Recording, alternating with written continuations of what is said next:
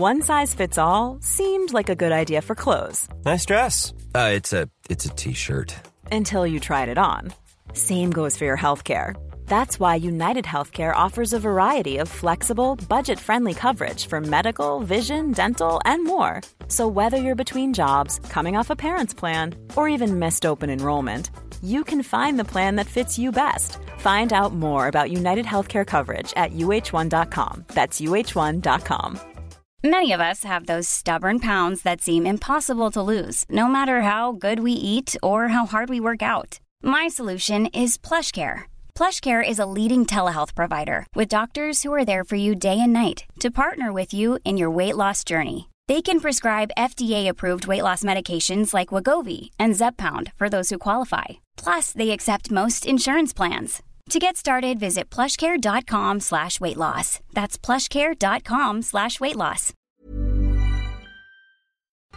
What I wanted to ask you is because I had an Irish guy on the other day and now I've lost all confidence in saying last names. So for the guests, welcome Sophie. But how do you pronounce your last name? Colgan. Colgan. I would have fucked it up. Oh, really? I would have been like, Colgan. Well, I get Colgan a lot here in the US, like Colgan. But now I'm married and I haven't changed my name yet. But my husband's name is Glynn.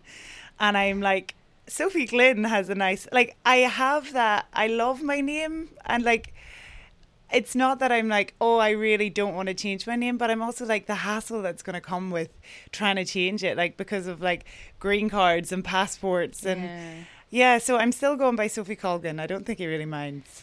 So, oh no, and Sophie Glynn does sound like someone who like performs on Glee or something. It seems like a famous maybe I should singer, Broadway singer, like Glynn, But no, so I'm Sophie Colgan. Colgan.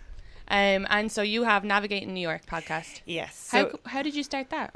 So I started Navigating New York, like so many people did, during the pandemic. And it's been dormant for a while because I've been traveling. I was away and I was in South America for a few months.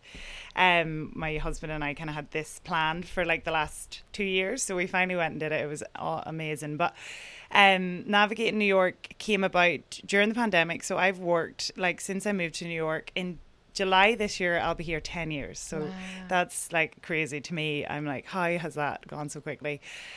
But I guess I've been quite lucky in the sense that since I moved here, I've worked a lot in like the Irish American community.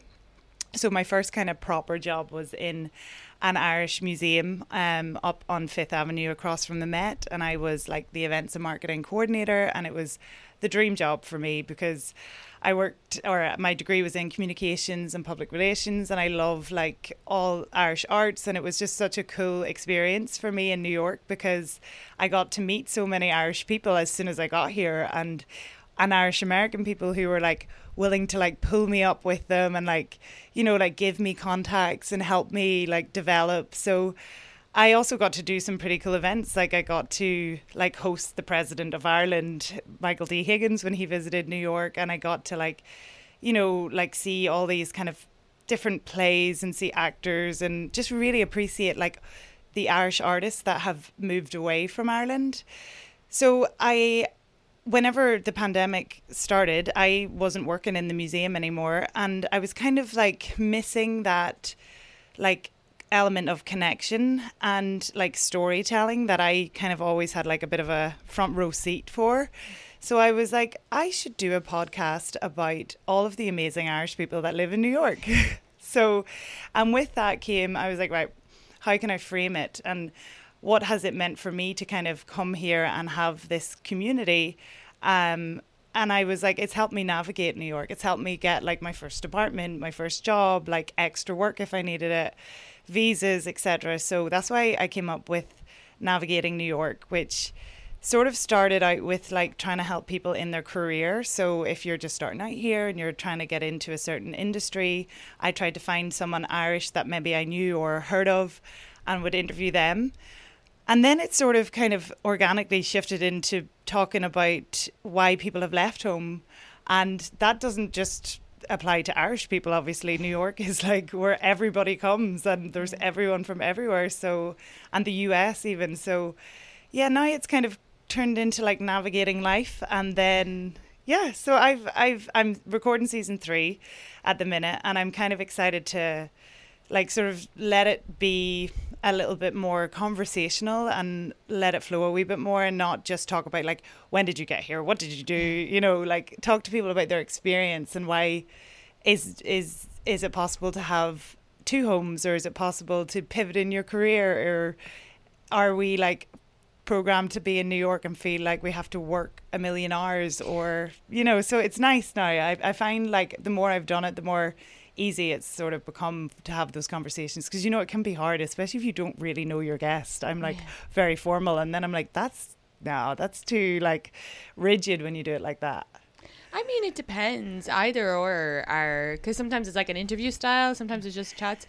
Like a lot of the time when I'm doing the podcast, I'll have like a list of things, and then we never get to the stuff, but it's always good. Yeah, you know, it's like fine, it's like nice. But that's what I loved about having you on Navigating New York, because it just sort of rolled into a chat, and then I was like, oh yeah, like I had some questions to ask you, and that particular episode really helped me to be like, it's nice when things kind of naturally flow, and then you lead into conversations that you didn't really mean to have, which is really, I think, more meaningful. Yeah. Yeah, no, I like that anyway. You know what I, as a side note, wanted to ask, and it's not about your podcast, but the whole time you were talking about it, is your husband American? No, he's from Galway. Oh, okay, because I was thinking, like, with the Navigating New York, do you meet American? No. Okay, so did you move here together, or you met here? No, like my dad always says, he's like, you went all the way to America and you married an Irishman. So I met him here on my first summer, like my J1 that I did before I moved. So I did like a 3-month thing with my friends, and before my final year of university, and he had already moved here. He'd actually been living in Chicago for two years. So yeah, I met him, and then whenever I moved here officially, that's when we stayed in touch, and then we kind of officially started dating, and then that was 10 years ago. So you've dated an Irishman the whole time? The whole time. In New York. Have you ever dated Americans? No, I have never dated Americans, which is actually such a like bad thing to say. I have met many Americans, but I've never dated any. That's so funny. That is actually quite funny. I've never thought about it that way. But I often say that we're just roommates, because when I moved here, he was like, do you want to stay? Do you want to stay because you've nowhere else to stay? And I was like, perfect. And then 10 years later, we got married. We've just shared an apartment. So you were living together before you were even official? Yeah, so we were living together. Actually, it's funny because we started in Woodlawn, and he was in a house that... For any of the American listeners, this is like the most Irish. I should have given context. It's in the Bronx. It's the last stop on the 4 train. It's where a lot of Irish have been for generations, and it's just like living in... It's such a lovely thing for us to have here, because you go there and you feel like you're at home. It's all Irish shops. It's like Little Italy, but Little Ireland. Yeah.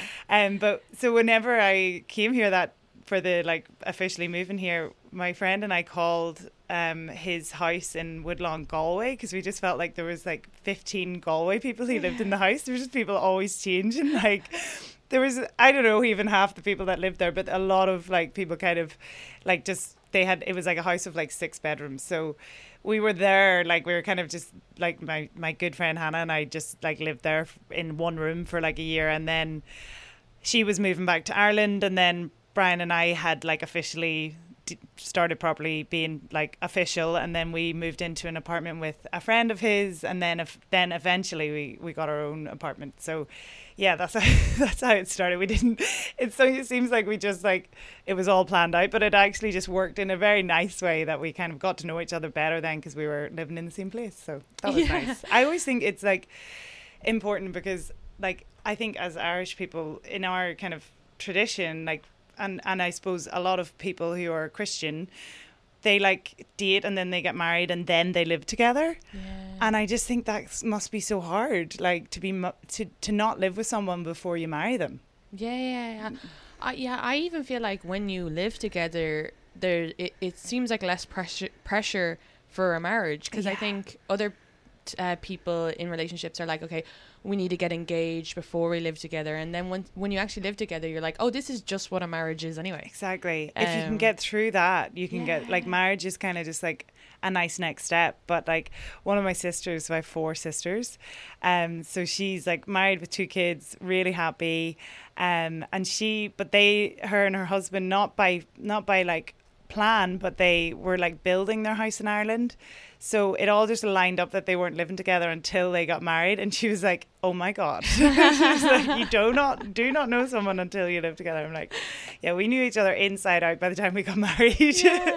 I think when me and my boyfriend moved in together, it made our relationship better, because it was just like, yeah, you do get to know them on a different level. Yeah. And and the opposite as well could be like, where it's like, no, this person's a fucking nightmare, I'm out. But at least you haven't committed to him. Exactly. But the thing is, so it's funny, I was saying that we were in South America. We met this really, really nice German guy in Peru. And we're actually meeting him tomorrow. He lives in Brooklyn. And we were talking about, so he's looking for an apartment in Brooklyn. He's been living here for like a year and a half. And he's dating a girl who also lives in Brooklyn. And I was like, would you not just move in with her? And he was like, no. He was like, because if we break up, what do we do? Like, do we just live together until the lease is over? He's like, I was like, that's actually really smart, because then you have to, like, that makes a breakup more intense, because you also have to be like, right, I have to get all my stuff out of here and find somewhere else. Let's just stay together. Do you know? Oh, well, absolutely. I wonder as well so for any Irish listeners here, it's a 12-month lease, and you will have to pay the continuation of the lease if you don't find someone else to come in, and you might have to secretly sublet it. Like I had signed a lease when I first moved over here, and then I hated like the conditions I was living in. So I just like, which is probably mean, but I like sublet it to someone else on Craigslist. Yeah. So it worked out. But I feel like people, if you have a hard thing in a relationship, you might just break up. But if you live together, you're like, oh, I still got 6 months. You might work through it better though. Yeah. In one way, you know, you might like resilience. you become more like willing to compromise, because you're like, oh well, you know, that was annoying that he did that, and usually I'd break up, but let's work through this for the lease. Exactly. So I think though that's the difference about living in your home country, wherever that is, with family, that you kind of have that safety net. Like you can go and stay at your sisters or your parents, but here it's a little more intense. So yeah, I'm glad that we kind of had all of those, like it was the first 3 or 4 years until we actually moved in, only just us. So yeah, and now we live in Jersey, so we're like just north of Hoboken, and there's so much more space there than Manhattan. I know a couple of Irish who've gone out there. Yeah. It's funny, people are like, you live in Jersey and you like work in, well, I work for myself, but like I'm in the city all the time. They're like, that's crazy. I'm like, no, literally the ferry across like drops me at 39th Street and it takes 6 minutes and you're in the city. Like it's, and there's the bus, you're right at the Lincoln Tunnel. So we love it there. So we were in the Bronx first, and then in Jersey. It's really, we really like it there. We've got we've got like a nice spacious apartment, as opposed to what we were going to live on the Upper East Side. I always wanted to live on the Upper East Side, I think, because I worked there for a while, and like the apartments were just so small. I was like, we're really big, like we're both 6 foot. I'm like, we need some more room. Well, he's 6'2", but I'm 6 foot. But I'm like, we're too big for these tiny apartments. Oh, you said you work for yourself. What do you do? So I say work for myself. I set up my own consultancy 2 years ago. So it's just me. It's me. Like, that's amazing. I love that. Oh, that's why I love doing comedy. I don't like having a boss. Yeah. So essentially, I am still doing similar work to what I was doing before I set it up. But now, you know, I do it sort of independently. So I'm a contractor as opposed to an employee for one organization. So I work with like some nonprofits, with some like cultural organizations, and I help with their public relations, their like fundraising and like events coordination. So it's nice now because I have a little bit of variety, and instead of just working for one organization. But then again, it's like, I'm sure it's like with comedy or anything that you're sort of self-employed in, that you can have like, it's like a feast or a famine. Sometimes you're like loads of work, and then, but it's funny, like, because before we traveled, like we left for South America in December, and then we just got back there like early May.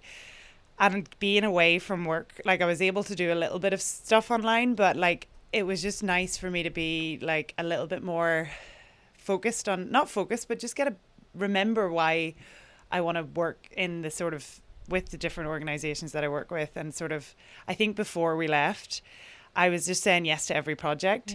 And then I was kind of burning out on some things. And then I felt like my podcast was, even though it like really doesn't make any money for me, but it's something I want to pursue. I'm like, I wasn't prioritizing the thing I wanted. I just thought I have to say yes to everything that comes. And I think you and I kind of chatted about that as well, that you can sometimes lose the way, especially when you're doing it for yourself. You're like, oh shit, like no one else, I'm not just going to get a check every week if I don't actually do all this stuff. But then it's about finding that balance, I think. Yeah, no, absolutely. I feel the same too with comedy. Like, you know, a lot of comedians feel like they have to take every single gig, but then you get established enough that you don't necessarily have to, and you can pick or choose. But there's still that kind of guilt. And even last night I did a show, and the guy who runs it is so nice. It was going to be unpaid, but I was like, I like the guy who runs it. And before the show started, he was like, oh, all the audience are sitting in the back, and it's like a club, they should always sit up the front. But this club didn't have a bouncer. Usually they have a bouncer. And I was like, I'll just get on stage and tell them to move up if you like. And he was like, oh, that would be so great, because you not to like gender roles, but we were both kind of thinking, usually when a woman gets up and it's like, hey, can you get, it's just like a softer touch, and that they might just ignore him off the bat because he's like a guy, and he has like he's very Irish American. He's very like, oh my God, he's very curmudgeon-y. So he was like, oh, that would be great. So I was just trying to be nice, and on stage I was asking everybody to move up, and they were like, yeah, of course, no problem. And they were coming up, and there was a couple in the corner, and I was like, do you guys want to move up? And then they didn't answer me, and I was like, do you think you'll move up? And then they didn't answer me, and then I was like, can you hear me? And they didn't answer me, and I was like, I'm so confused. And then I just was like, did I just like slip into a different dimension? And the rest of the audience kind of laughed at that, and then he shouted at me, and he was like, I don't have to fucking explain to you why I would be uncomfortable moving up. But I mean, he was like in the corner in the back, like there's no reason why at a show now you're just like a peeping Tom in the back. But I just go, okay, I'm done. And then I got off, and the guy who runs it was like, thank you so much, I'm sorry about that guy, I don't know what's good, just don't interact with him when it's during your set. And I was like, yeah, obviously I'm not gonna fucking interact. Do you want me to cry on stage?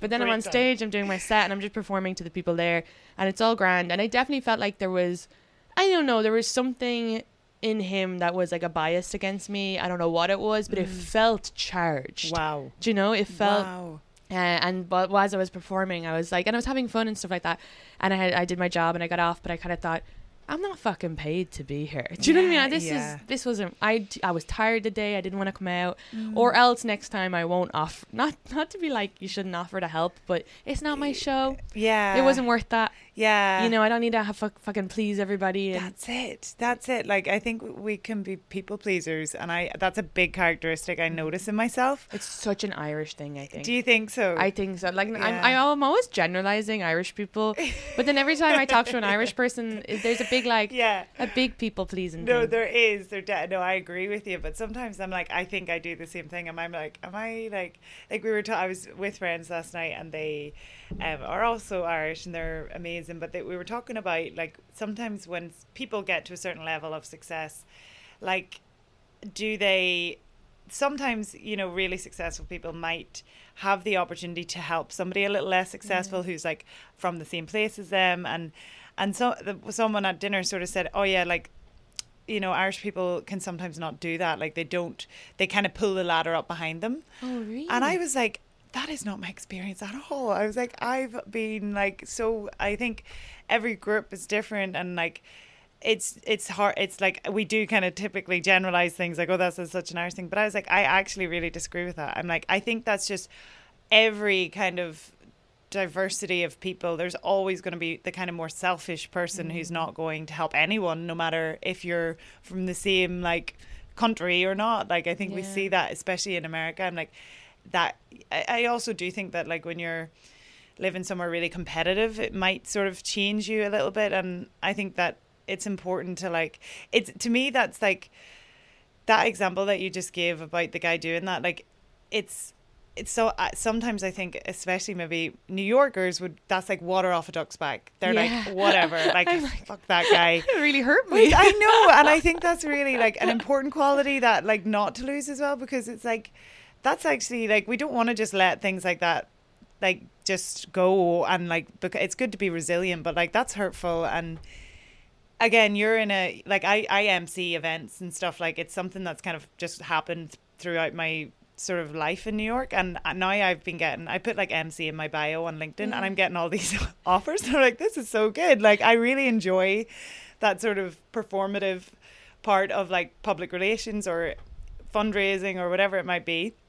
And I can like, sometimes I'm like, right before I go on, I'm like, holy shit, this is like adrenaline. Like, I'm excited to do this, but you're also very vulnerable. And like, that's something that I just think in your line of work cannot be like underplayed, because you have to, like, I just have such respect for a comedian, especially a female comedian, to get up and you're there being like your good, honest self. I'm going to help out. I'm going to do this. And then like some asshole does that. But at least you got up and you continued and you didn't like. Yeah, I still did my set afterwards. And when I just performed to the people.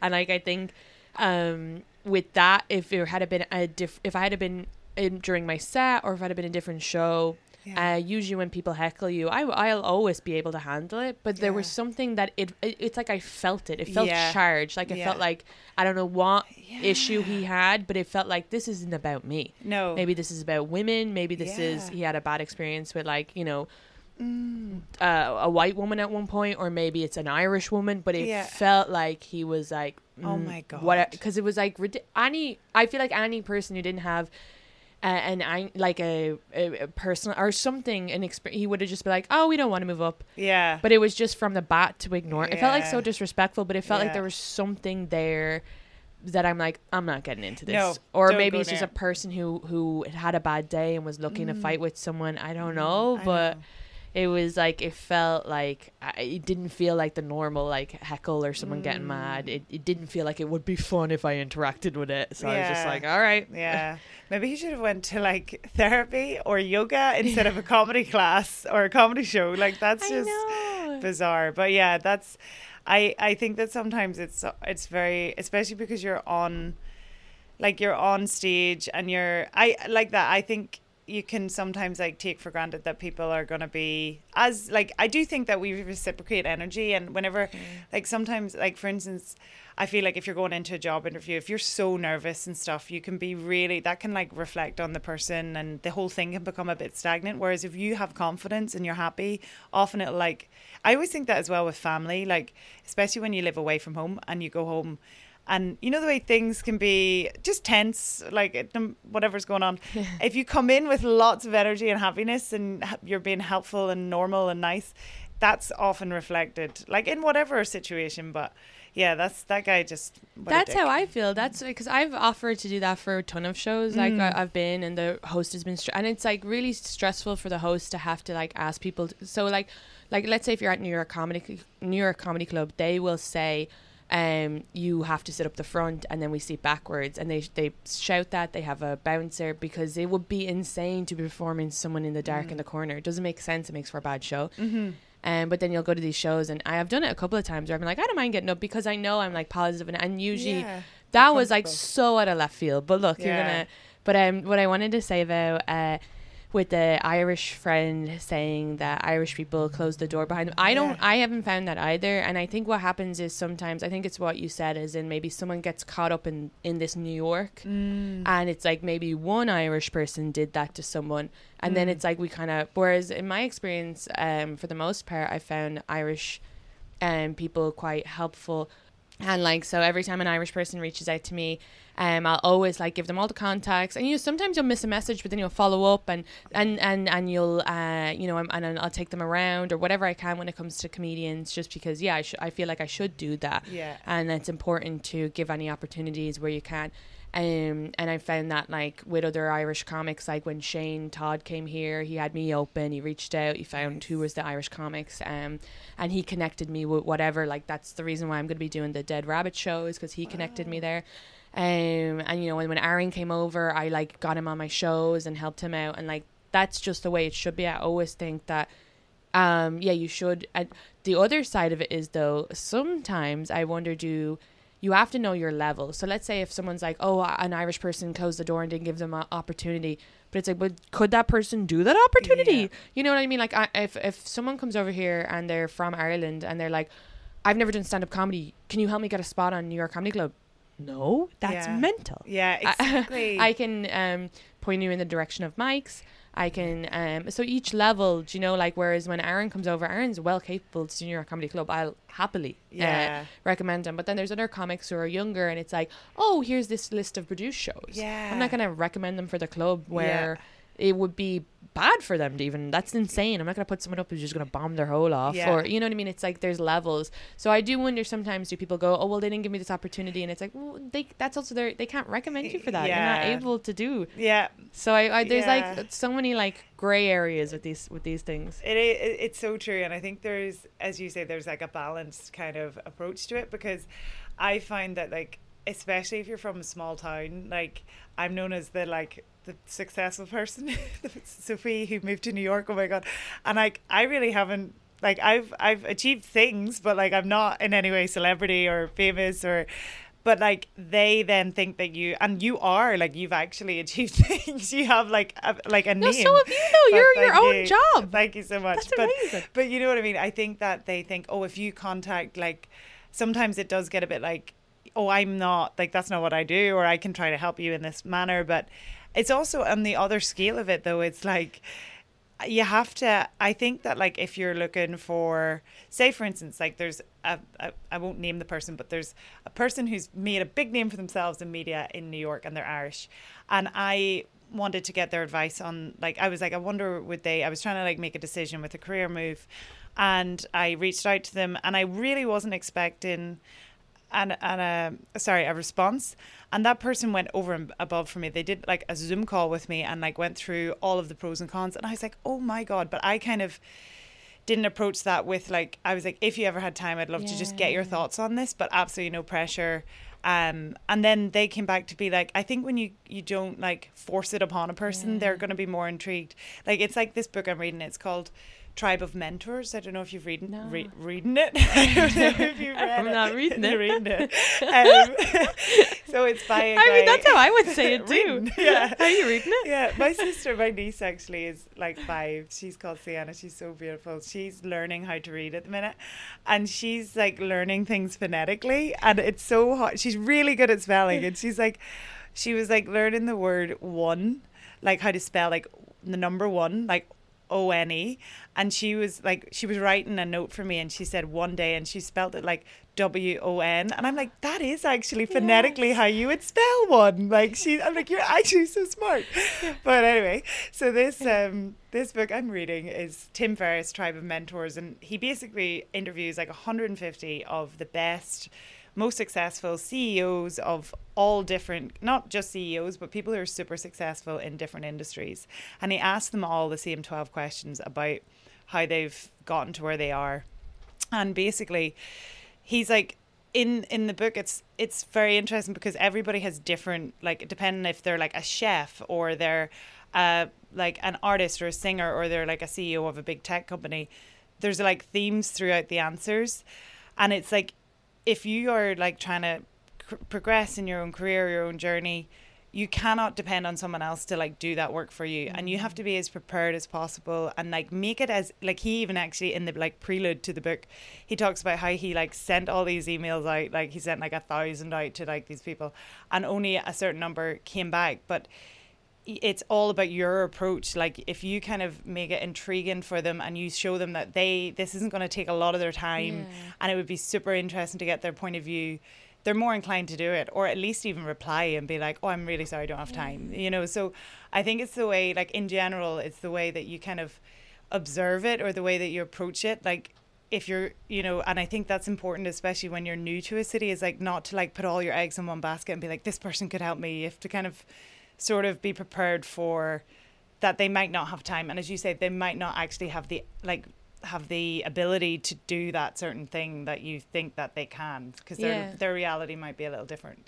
No, absolutely. And I do think for the majority of Irish messages I've gotten, they've been really like nice and sweet, and like, and people even just messaging being like, if you have a chance, I'm just, now the question I get a lot is like visas, and I'm like, each time I'm like, I'm sorry, I'm not a lawyer, I have no idea, don't even know how I'm here. Let's not talk about that. Let's not get into it. But I think for the most part, people do send, like, Irish people for sure, it's a very like, oh, oh, please, thank you. It's so polite. Yeah. But yeah, for the odd person who's maybe shut down, maybe you were asking for too much, or also like if someone messaged me, you know, a listener messaged me and they were going through a problem with another podcast, and I don't really understand it, so I won't get into it, but I don't think it sounds great. I think maybe this podcast like shit on this fan or whatever. And when the person messaged me, I just responded nicely when I eventually saw it, and then they were like, oh, I also messaged these other podcast hosts, and you know, maybe I shouldn't have messaged them. And I was like, I promise you that they just didn't see it.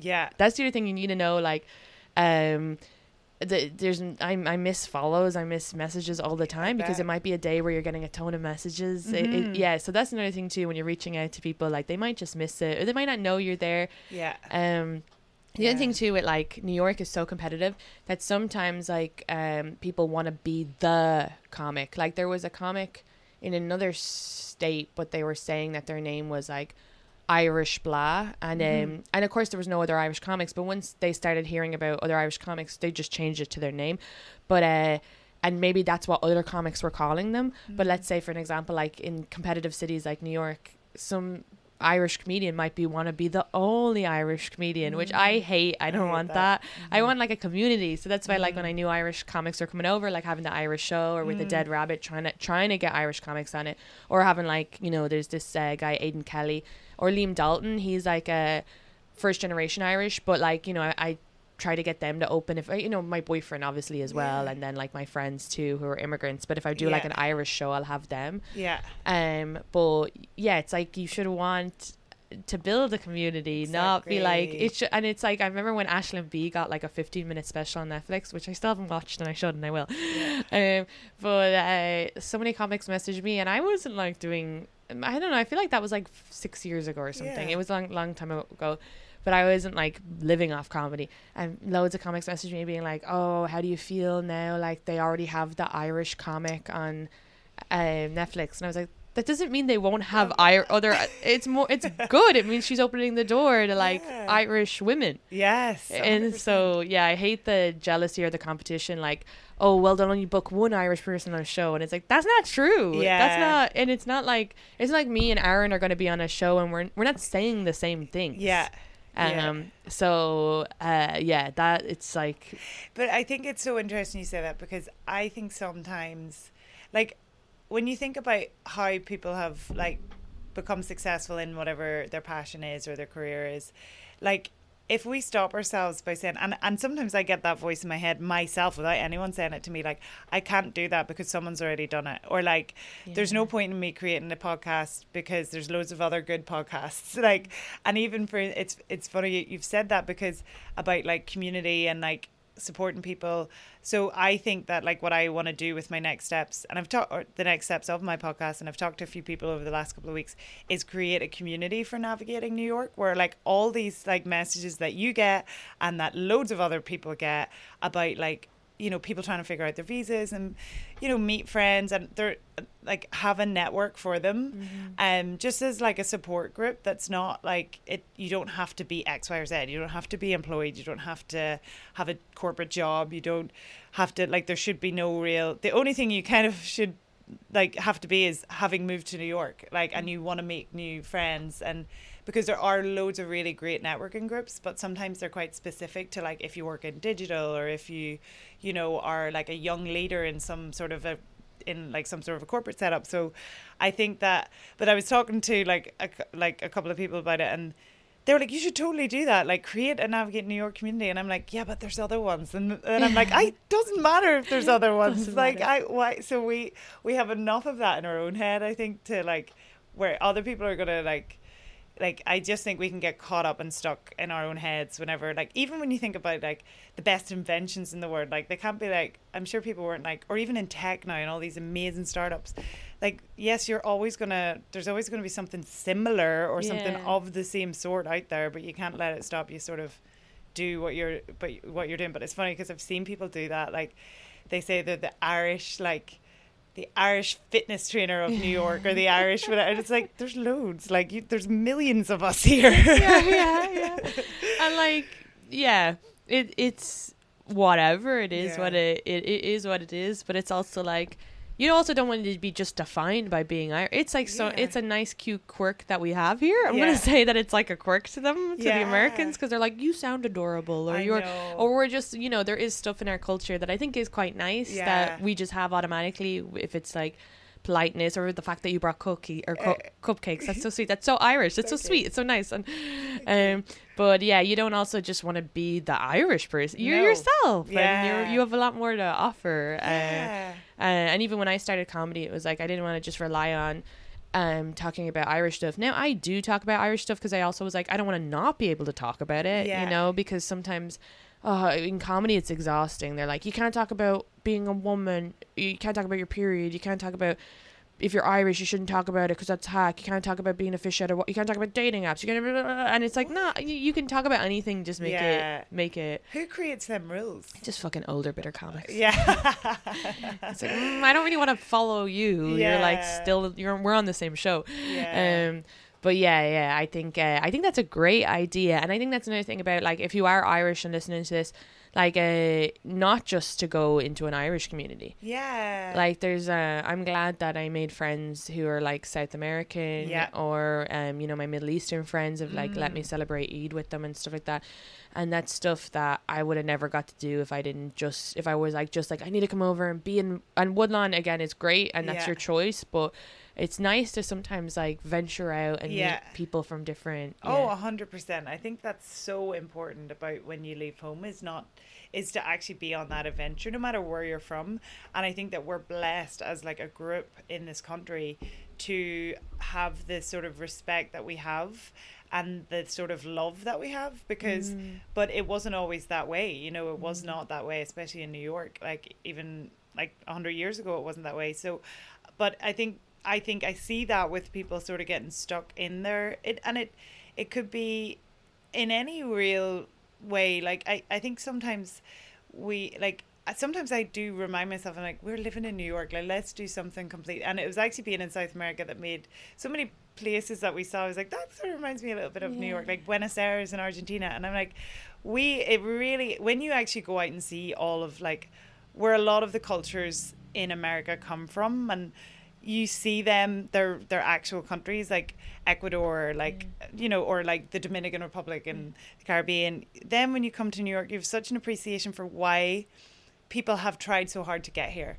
and their stories are so interesting. And like, for instance, like, I really admire like Maeve Higgins, because as an Irish comic and writer, like, she's really engrossed and like herself in this like culture of New York, and she writes about all sorts of issues that aren't just specific to being Irish. And yeah, I think that's like, there's no point really moving anywhere, London or anywhere, Canada, if you're not sort of going to experience the diversity of where you are. So it's great to have the roots that we have and be so loved by America in general. But yeah, there's more to be in New York than just, you know, and I think we can sometimes like limit ourselves with like what we think our identity is, you know, because we've kind of been brought up in a small country, and it's so, that's why, like, I'm not just saying this to be like cliche or like fangirlish, but it's so cool to see you doing such a good job of comedy and like putting yourself out on a stage, literally. That's like, I've never seen anyone in our sort of like age group do it, and I'm like, this is so cool. Like, and that's like, you couldn't do that if you just stayed in your own lane, or if you just said, I'm not good enough, or they won't get me, or, you know, have that kind of insecurity. So yeah, and I think more and more people are doing that. They're like, especially like now with like TikTok and everything, they're able to be more expressive and not feel like they're gonna get like judged, because there's a niche for everything. And I think people are more now taking risks, and with the whole thing of like getting in trouble and getting cancelled, you know, like, and when I say cancelled, I mean like, not like you attacked people and you're a bastard, not that, but I mean, yeah, you should be cancelled. But I mean, like, people are just getting cancelled on TikTok for someone misinterpreting what they said, but it's happening so casually now that I think people are getting more comfortable with, okay, people are going to misinterpret what I say, so it's okay. So I think it's like getting to it's like, but it's like Inception or something, because you're like, hi, wait, okay, so is this person now apologizing for what they thought someone, like, that's kind of like, it took me a while to understand what catfishing is, and sometimes I'm like, not catfishing, sorry, gaslighting. Gaslighting. It's like when I actually can't really, maybe I don't understand what gaslighting is, but sometimes I go on TikTok and I'm like, wait, so this person is apologizing about how they were interpreted. And then I'm like, wait, you have to go back and be like, I expressed myself in a way that I shouldn't have. It's bizarre. I don't know how, like, I actually deleted TikTok because I never really got into TikTok. And then when we were traveling, I was like, oh, like people were like, you should create TikToks because all your like pictures and videos are amazing. And I created like 3 videos and got like some good views. And then I was like spending time on my phone, and I was like trying to be, when we were away, not be on my phone. I was like, yeah, I'm just deleting the app. So because you just go in. Do you do a lot of TikTok?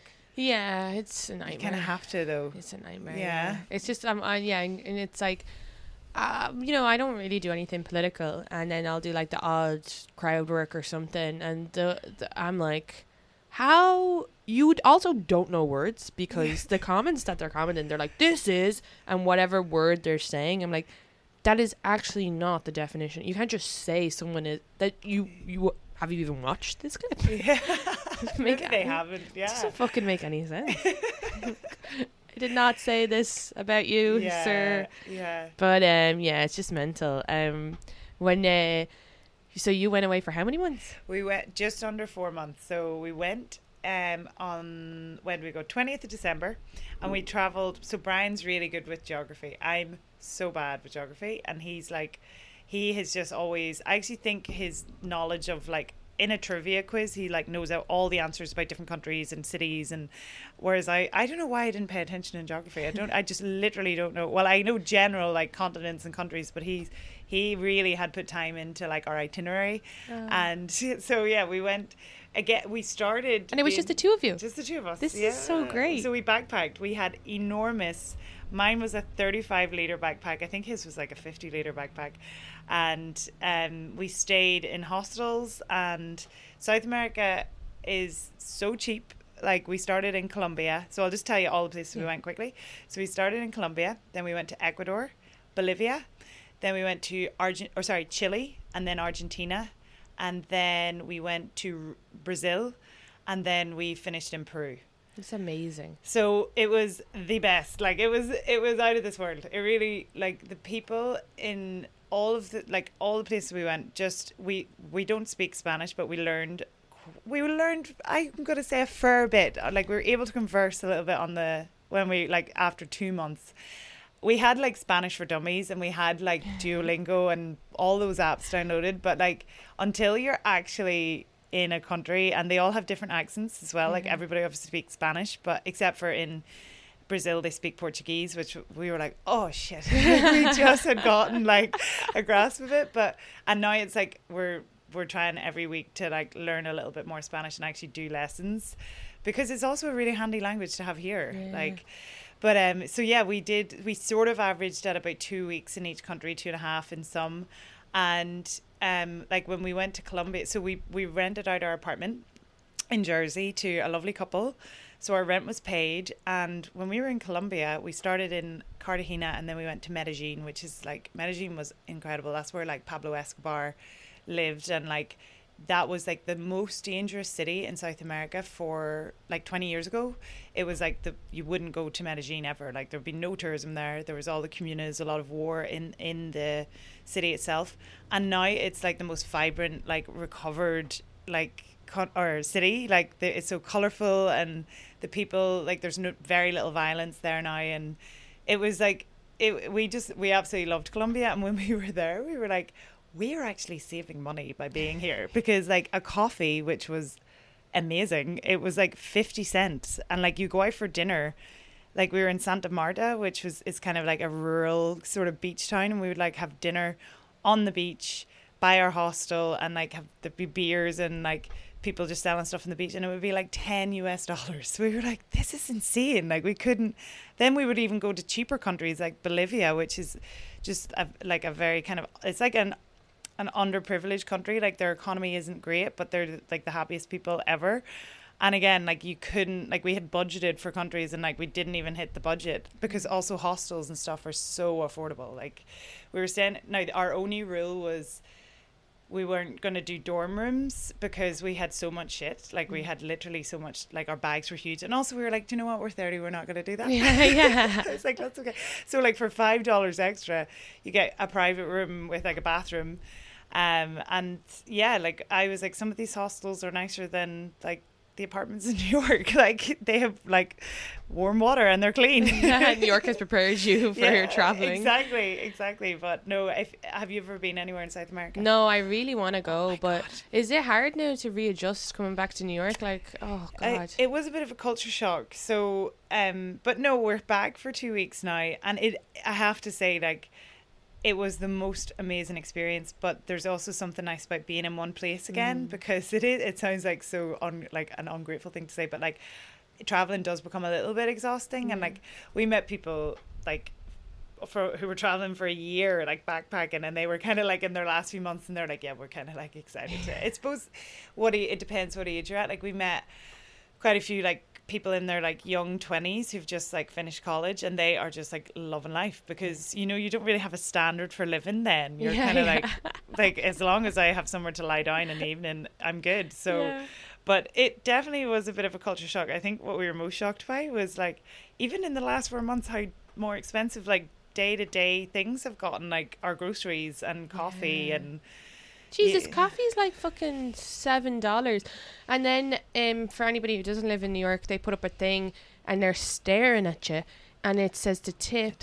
And it says like 18, 20%, so 18%, 20%, 22%. But actually, traditionally for a beer, it's $1. So all of a sudden now for a coffee, I'm having to tip more than a fucking dollar for whatever way it works out, percentage wise. I don't know if I'm doing the maths right, but my coffee, like if I get a nice coffee, it turns out to be like over $8. It's ridiculous. And I read an article about tipping. What was the word they use? It's like how New Yorkers especially are getting really anxious about having to buy things like. Because, like, essentially, if you're not paying for service, so if you're not sitting down somewhere and having someone bring it to you, you don't, in my opinion, you don't really have to tip, like, because you're just it's like a to-go. Yeah. Or you don't have to tip 20%, like, and now, and even if you buy, like, an ice cream from somewhere, they'll have that iPad and they'll turn it around. You're like, what? Like, why am I tipping 20% on this? So, and we obviously have the power to say no, but then you're like, but they're staring at you. I can't. I feel so yeah. guilty, but I'm like also like, this is crazy. Yeah. Oh, tipping fatigue. That was it was like how like now New Yorkers are spending less than they usually would on these things like coffee, because it's actually it's having that knock-on effect where you're not just going out to grab a $5 coffee. Now it's all costing $10. Yeah. So I think like sales are gonna have gone down a little bit of like general sort of like to-go things, whereas like. Yeah, and I guess we never carry cash anymore as well. So you're kind of like, I was just talking about this to someone, like, I still don't know what like cookies are, do you know, like on a website. And like we were talking about that thing where every time you talk about something that comes up on your phone and you're like, oh shit, like I was just talking about Costco and there it is on my phone, or I was talking about skiing and then there's an ad for skiing. And I was like, but I think when we go on a new website and it says accept all cookies, that we shouldn't hit yes, but I just hit yes. Yeah. I don't know why I hit yes, and I don't know what. I just am confused. Like, I want it to be done. Yeah, I just want to fucking read the article. It's like, what happens if you press no? Like, is this why they know all our location services? It's so like, do you want your location services on this app? I'm like, yeah, why not? Like, now I can be tracked. Yeah, well, thank God, because I got some crazy exes. I'm just waiting for one to come out of the woodwork. No, you know what the tipping too, I'm going to make a stance. I don't understand the tipping on the coffee. And I know my friend one time was a barista and she was like, oh, it's so rude when people don't tip on coffee. And then Karen Fian was on the podcast and she was like, oh, we should always tip on coffee, blah, blah. And I get it. But it's also like, you're doing well, you have a bit of money. I don't come from the tipping culture like that. Whereas I actually think I understand when you tip a bartender. You are sitting down, you're chatting. I fucking bartended. They chat. I become a therapist. And so they tip $1 on a beer, and if they like you, they tip $2, and sometimes they throw in extra, but I am chatting them. I'm giving that service. I get to know the name. I know the drink order. I'm walking in, I'm grabbing a coffee. this fucking coffee place that I go to, it's very handy. But I'm telling you, every time he gets my order wrong, and every time I've tipped, and every time he's rude to me. Yeah. So I am being lazy because it's close. And then we actually me and my friend found another coffee place, and the guy is so nice, and he was so sweet while he was making it. And I was going to be leaving, but I kind of thought, you know what? I actually don't mind tipping. But if you're going to be rude and you're also getting the order wrong every fucking time, and then you kind of throw it at me, and then I'm not hanging around, you're not chatting. Yeah. I just don't know what I am tipping for. And I know, because I bartended, the rate of pay has gone up, so it's not like the olden days. And it may still, you might feel it's not survivable, but also if you're coffee shop, you're during the day, whereas bartenders are giving up their night a lot of the time. Even when I daytime bartended, I was like, I don't really know why people are giving me so much money. Yeah. Because, you know, I have, but they were also, I was chatting to them, and a lot of the time, and sometimes people who would go sit outside, they wouldn't leave a tip. And I remember my coworker was complaining, he'd worked a shift, and he was like, oh, you know, sometimes they go out, and I'm kind of like, but you know what, like, I kind of get it. We're already making loads of money. I think that they're just like having a quick one, and they're running out. You know, you're not dropping it down to them, you're not chatting to them, they're not sitting at the bar. I think the tipping culture has definitely changed. Like, I've noticed that as well, in terms of, like, when I moved here, I was waitressing. I was a hostess first, which was the most soul destroying job in the world. Oh my God. It's like, to all the hostesses out there, just hang in there, because you will get the waitressing jobs in, because it's just so boring. You're standing, I remember in the summer, you'd be standing like nearly on the sidewalk with like the kind of podium in front of you, and you'd just be like, please somebody talk to me. It's like so grim. It's character building, but it's grim. But then whenever you get like the chance to waitress, I always, like, what I did really enjoy about it is, like, you kind of do have to give a little bit. You have to not perform, but you have to kind of, if you want to be tipped well, I think you do want to make their experience nice. And so totally, sometimes people like would only tip a small amount, and I'm like, oh yeah, maybe I got that thing wrong, and so that kind of makes sense. But now it's kind of like this kind of across the board tipping. It's just like, it's a little bit insane. It is. And even at some, and it also is at some bars where the guys, you know, you go in, they're like, what do you want? Yeah. And you're like, not to give you any money anymore. Yeah. Fuck, why are my friends here? Yeah. I really think the tipping extra is to do with the, hey, how are you? Like, like when I went back to Ireland, I found that someone was saying to me that the service was shite, and I did not find that at all. I found everybody was so friendly and nice, and I was like, I was tipping the way you would in America, because I was just used to it, but I also was like happy to. And then they were like, oh my God, thank you so much, because like I guess it's more like 10% there. Yeah. But you know, it's funny about the hosting. I tried to I bartended in Ireland. I did waitress in Ireland, and here I bartended and waitressed. But when I went to Chicago on a J1, I could not get a bartending or a waitress job to save my life. And it was, they wanted you to start off as a host. Now, in New York, it was different. Thankfully, I got in with an Irish guy, and I was bartending pretty quickly. Like, I was waitressing at a Bear Burger, and then I was bartending an Irish bar after. But when I was hosting, that is the hardest job. Sorry, I've never, for me, like, it depends on what your capabilities are. I can carry 7 plates. I can remember your crazy long drink orders, but the phone was ringing non-stop, and I didn't know where the hold is or whatever. I hung up on the owner, and he was an Irish guy, and he was pissed, and I just didn't come in the next day. No. I think I did like a weekend there, and I was like, this is way too stressful. Yeah, it's stressful, and it's also like, if you're not busy, it's boring as hell, because you don't have anyone to talk to. You have to stay at the front of the fucking restaurant, and you're like, and then you get someone, and you're like, oh my God, and then you sit them down, and then you're like, bye. Yeah. But I do appreciate, like, I loved the days of waitressing here, though. Like, even in my first job, I continued to waitress like 2 or 3 nights a week, maybe 2 nights a week on a weekend day.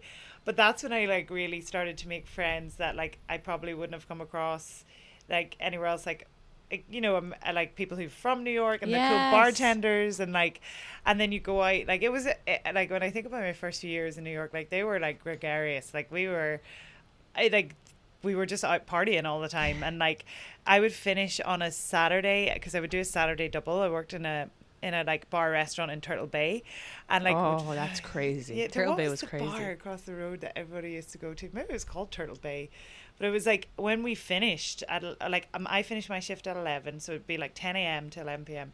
And then the first thing I'd do would be like sit up at the bar and like count my money or whatever I would do, and then the bartender would make me like a cocktail of like his own, like he was Irish actually, he was really funny, and he would like be like, try this, and he'd like make something really extravagant, and I'd be like, oh my god, that's so great. Then I'd have like 3 waiting for my friend Kelly, who was an American waitress.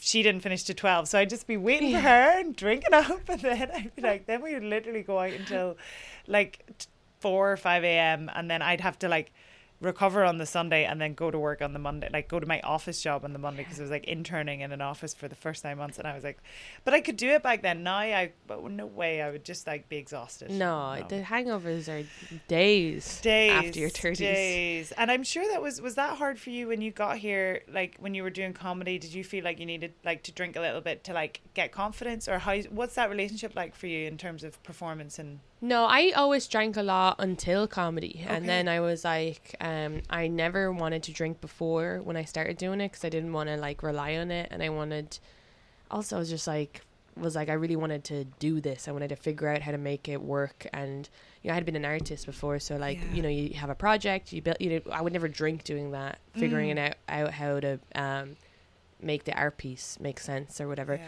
So for me, it was like, no, I never drank when on stage.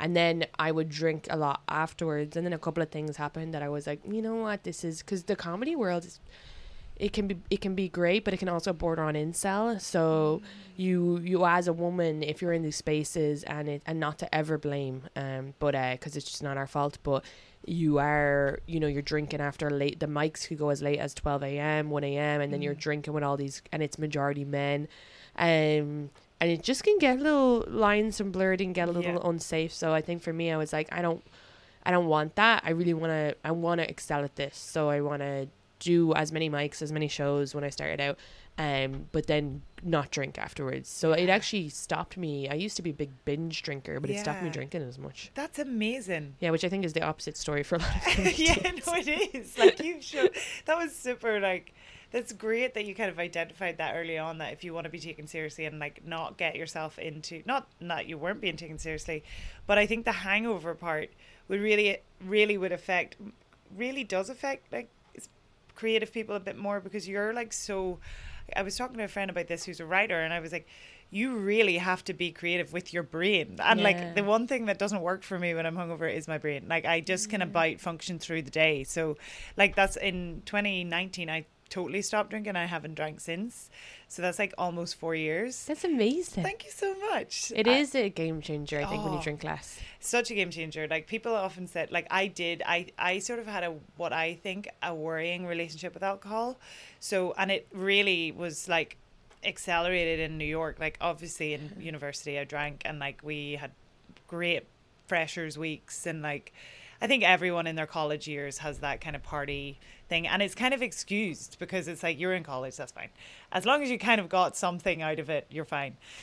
But then, as I say, when I moved to New York, and like, oh, sorry, I think I hit the mic. Oh, you're okay. When I moved to New York and I was like working in bars or waitressing, everything was like, it was, I wouldn't say like bad then, but then in like a few years time when I was working like a lot, and then I would like be working in events. So when I worked like in the museum, I was always at events. I was either hosting them or going to fundraising events, or like going to something else that like had to be, we were supporting. And I just found myself, and at everything's an open bar, like at these kind of, like at luncheons there would be open bars, and I'm like, what the fuck, this is great, I'm gonna have a wine. And then I just found myself kind of like my health, I like my both mental and physical health, I felt were like deteriorating. And I suppose I just was like, 1 month I was like, I'm just going to try to stop drinking and see what happens. And like that month, it was like September, I remember. And then October came, and I was like, you know what, I'm going to keep going. And then like within a year, and like I dropped like 2 stone in weight. Like I'm obviously very tall, but like I was like, I wasn't exercising because I was always exhausted from work, and then I would have a couple of drinks, and then I'd be like, I'll go to the gym in the morning, and then I wouldn't. And I'm like typically quite an athletic, like sporty person. I just love like running and all. And so then then it actually totally changed my experience in New York, because I started to enjoy like the day, like the weekends, and like go to more things, and like and I think alcohol affects people differently, but I think what my hangover, like my husband Brian, like when he gets hungover, he's like doesn't feel well, like physically. I always felt fine physically, but I would like, my mind would be so like dark. I'd be like so low, and I could have no productivity, or I'd be like, what did I say? Or like, does that person like me? Or did I do this? And even the fear, it's just the most accurate way to describe that feeling. I'm like, I'm happy to never have the fear ever again. Oh my God, I completely, I was like that the same. It really affected my mental health. And more recently, I've been back like letting myself have a few extra drinks and waking up like like with a fright, and I'm like waking up guilty, but I didn't do anything. There's nothing like to feel, I didn't cheat on my boyfriend, I didn't rob someone, I didn't murder someone. I feel guilty because did I chew the ear off that person? Like, and they don't care, they were drunk too. But it's hard to navigate that. It is hard, and it's really funny now, like as a kind of sober person, like I love to socialize and love to be like, I actually made this statement with Brian after we traveled, and he's like, you're really like, you're good at like staying out whenever you're not drunk, like. And I'm like, I'm good at staying out as long as the people around me are good crack. Yeah. If they're good fun, I'm happy to chat till all hours and dance. But if you're with someone who's a bore or is like a sponge, you're just like, oh my God, like I could be in bed, and I love bed. So I love early nights. But it's good, like. I know exactly. Even now, like I'll limit myself to one or two a lot of the times, and I can still stay out and have fun. And when I was in Canada, my friend brought me out salsa dancing, and I only had 2 drinks. I think it was only 2. But we were out dancing, having so much fun. But then exactly the same, there'll be other times where I'll be like, okay, I'll go to this party, but I can't drink tonight because whatever, I'm just trying to save money or something. And I'm like literally like having FOMO for like SVU at home on the couch.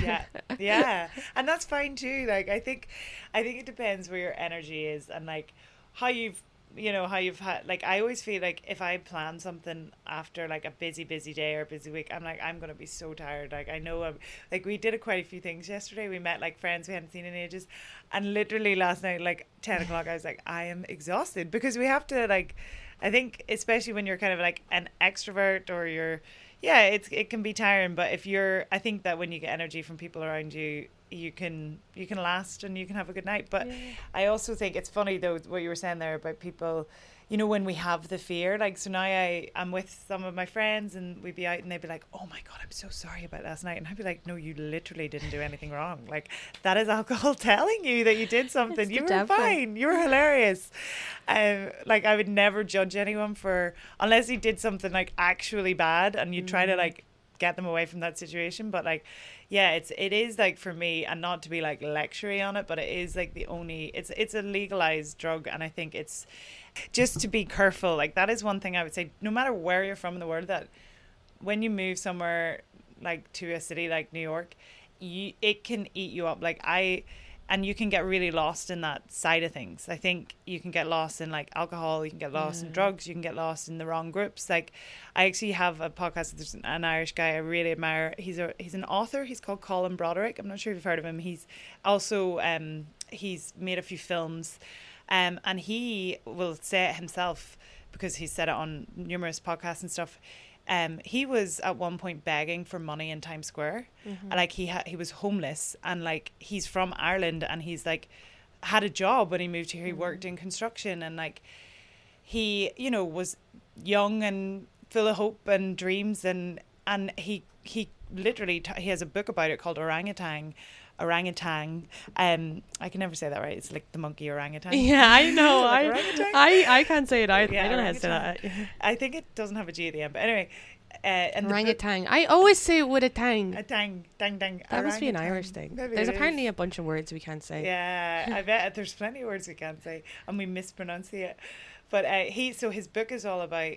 It's a really good book if you are interested in like addiction and stuff. Like he talks about how his whole journey just totally kind of got like it went from normal to like not normal really quickly, and then he found himself having lost everything, his apartment, and like he now has written like 3 books. He's got a family, they live in Jersey, and he's super happy, he's sober, and like I remember reading that book, and we were actually, it's really mad. I was away. Had to get my visa renewed, and I went to the Bahamas. My immigration attorney was like, "You should go to the Bahamas because it's a much easier, it's a quicker process with the US embassy."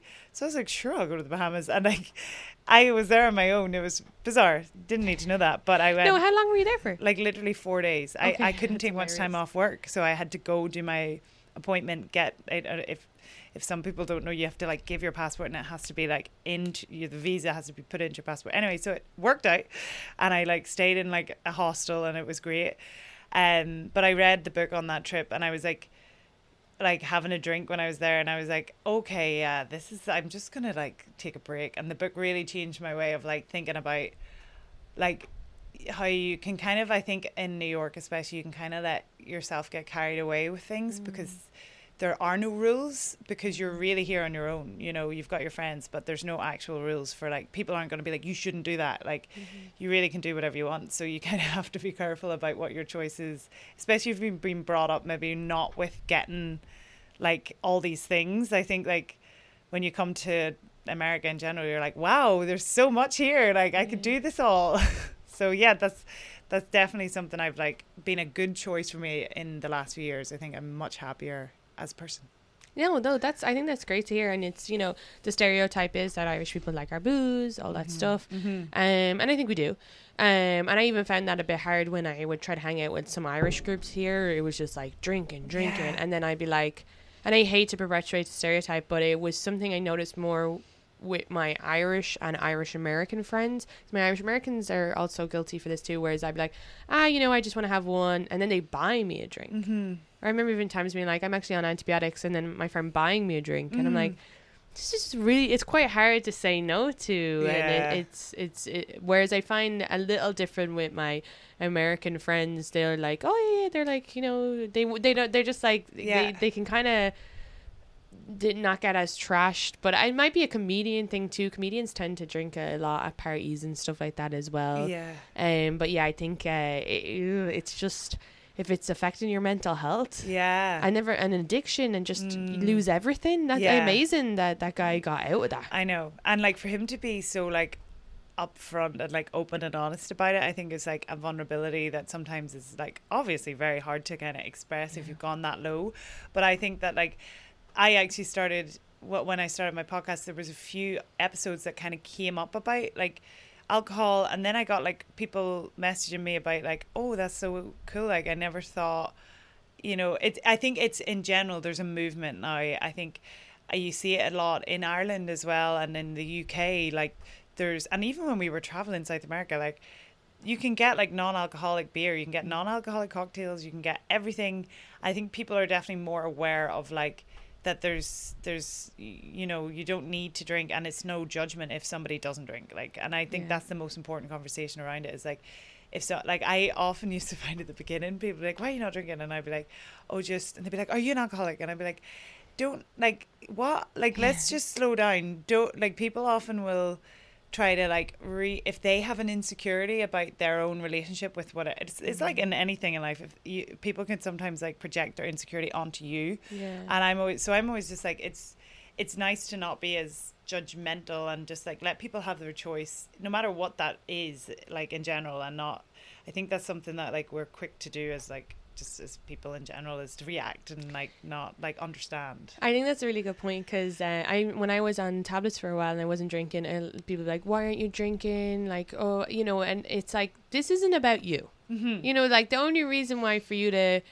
feel pissed off that I'm not having a drink or trying to buy me a drink when I'm on the, like, you know, I'm not judging you for I think sometimes when people drink heavily and you're not drinking, they think you're judging, and it's like, you're the one actually judging.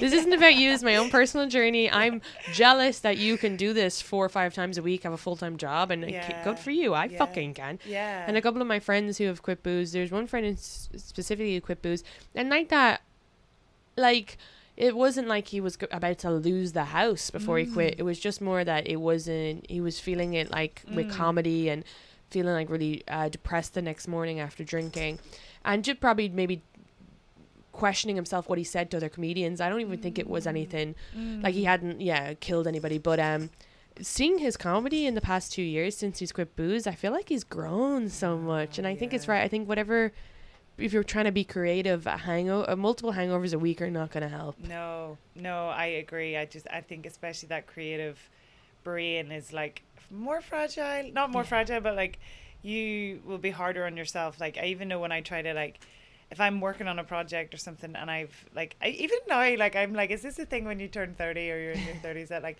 even if I don't get enough sleep, I'm like, oh my God. Me too. I feel like depressed if I don't get enough sleep.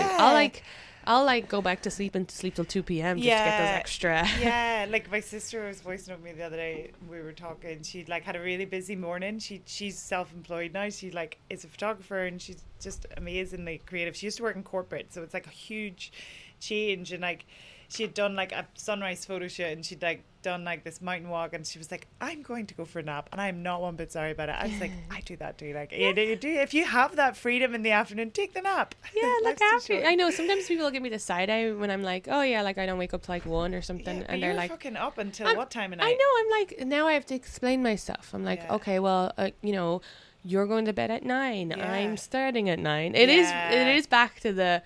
This is again about you. Yeah. Okay, well, we should wrap this up because I don't want to take any more of your time. Where can everybody follow you on your podcast? Everyone can follow me. My podcast it's on Instagram. My podcast page is navigating_New York. And my Instagram personal page is just at Sophie Colgan 1. Amazing. Send me there. Thanks for having me. No, thank you so much. This was great. And thank you, everybody. Please sign up to the Patreon /The Shift Podcast. Please rate and review. Let me know what you think of the studio setup. Oh, no. Our painting was ruined. Oh, no. Okay, well, send me money on Patreon. And okay, I love you all. Bye. Bye.